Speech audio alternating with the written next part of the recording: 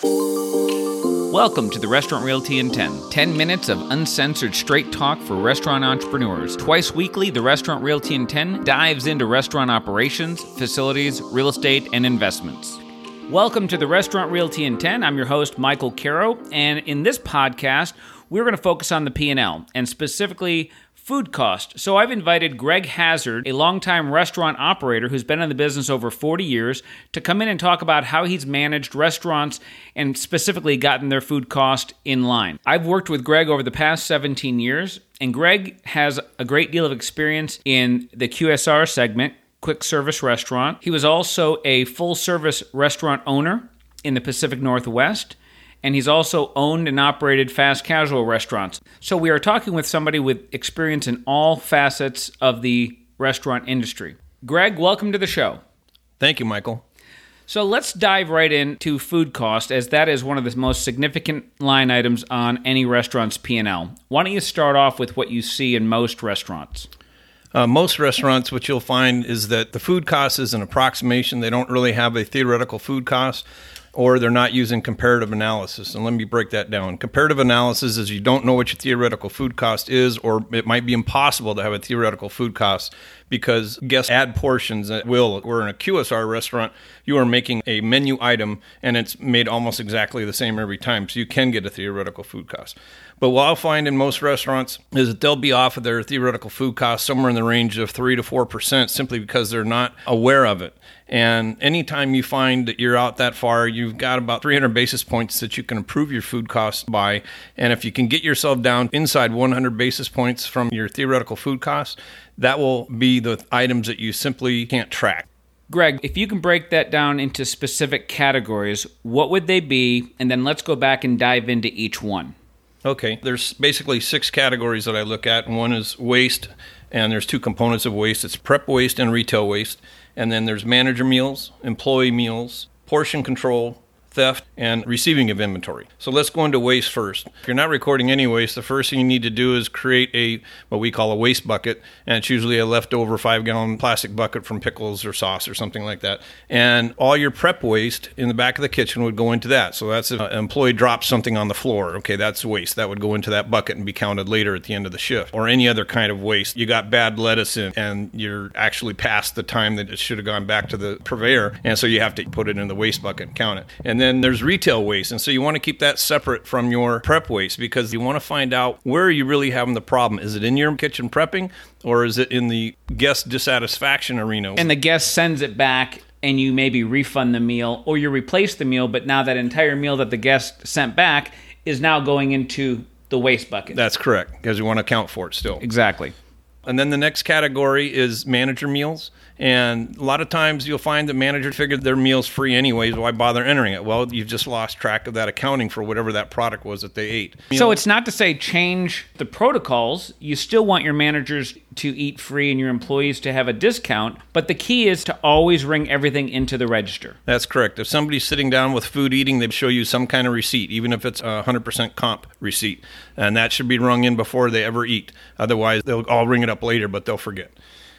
Same thing with the employee meals. Most restaurants have a 50% discount off employee meals, and sometimes a manager will reward an employee with a free meal because they did something above and beyond. All those things need to be accounted. Now, the strategy that you employ in your restaurants, and you mentioned it, is when an employee has their discounted or free meal, they sit down with their receipt that is visible to the managers on duty. So anybody, a manager or an owner that's walking through, if they see an employee, that employee should have a receipt in front of them. That is correct. The other rule we put in place is no meals are for to go. Always eat on site. Perfect.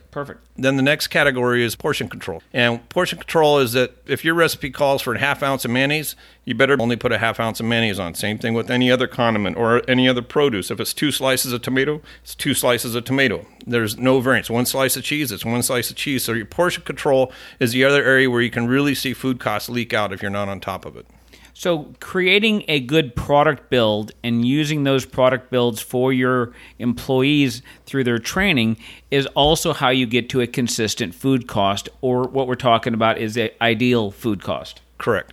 And what we do in our restaurants is we have these build cards, which has a picture of the product when it's finished, along with the build and in the order you want the different ingredients to go onto the product or into the bowl or into the bun. Then the next area that we always hate to talk about is theft.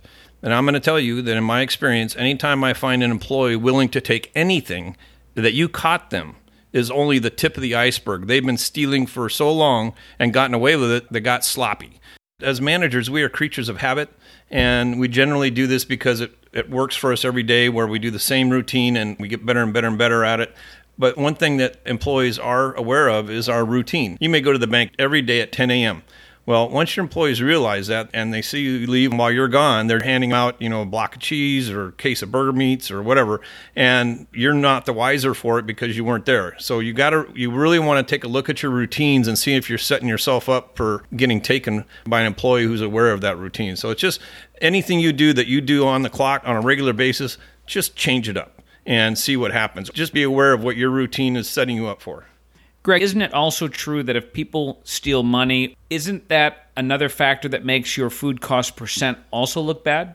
If you're not managing your voids and comps every day, those two combined, depending on the structure, but just general rule, your voids should be less than 1%. If you have more than 1% of your sales in voids, you either have theft or you have a poorly trained cashier, which both areas need to be addressed. Comps can be a little bit higher. They might be as high as 4 and 5% a day of your sales. It depends on the programs you're in. If there's a discount for outside services like third-party delivery or a catering service or something like that, your comps can be a little bit higher, maybe 4 or 5%, like I said. And that's not a problem because it's a sales leader. It's a sales loss leader. You're giving a little bit away to drive sales in that category. So that's where you have to really watch your voids and comps and make sure you're accounting for those every day. As soon as a void is occurring, manager has to be alerted. They got to come over. They got to see the guest. They have to have this situation explained to them.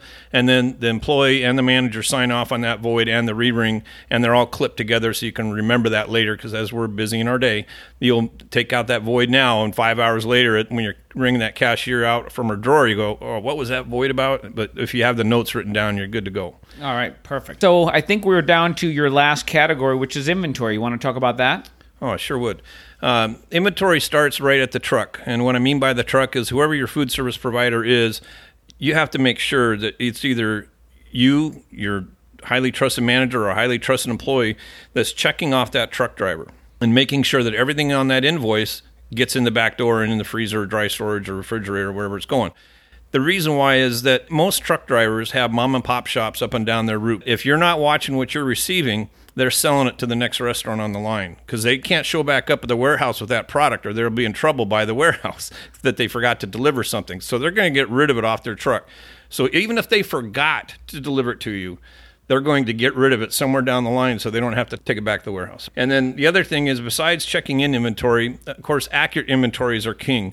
If you have different people taking your inventories each week, you're going to have a different food cost each week, and it's going to be like a bouncing ball. You're not going to have the consistency unless you have a training class with all the people you have doing your inventory and get everybody on the same page on exactly how they're taking inventory of everything in your restaurant.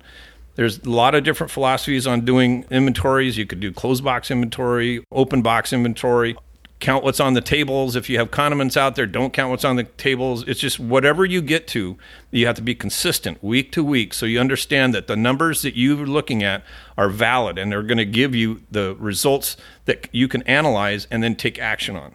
Greg, aren't there some restaurants that have key item inventories that may be very high in protein or something that is unique to their restaurant that makes up a big portion? Generally, the key items make up 80% of your inventory, and the rest is ancillary, like straws and napkins and stuff that really doesn't matter. But it's your proteins and your dairy products that make up the most of your food cost. Okay. And so some restaurants will do even daily inventories on those, especially if they have a problem. But I heard you mentioned weekly inventories, and whereas I think a lot of restaurants do monthly inventories. Talk about weekly, daily versus monthly.